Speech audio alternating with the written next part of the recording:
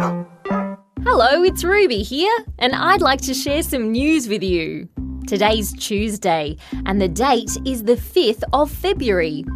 Today, we're talking about something called rewilding. Rewilding is all about taking a place that's been damaged and making it beautiful and wild again. Rewilding is about to happen here in Australia, in a place called the Yorke Peninsula. The Yorke Peninsula used to have lots and lots of animals.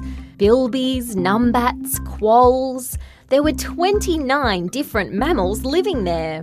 But over time, those animals, they disappeared. Their homes were destroyed, and now there are hardly any animals that call the Yorke Peninsula home.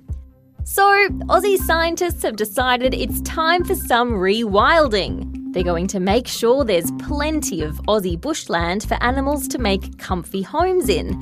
Then they'll take native Australian animals from different parts of Australia and bring them to the Yorke Peninsula. If all goes well, they'll make the Yorke Peninsula their home, and we will have lots of native wildlife back there again. Fingers crossed!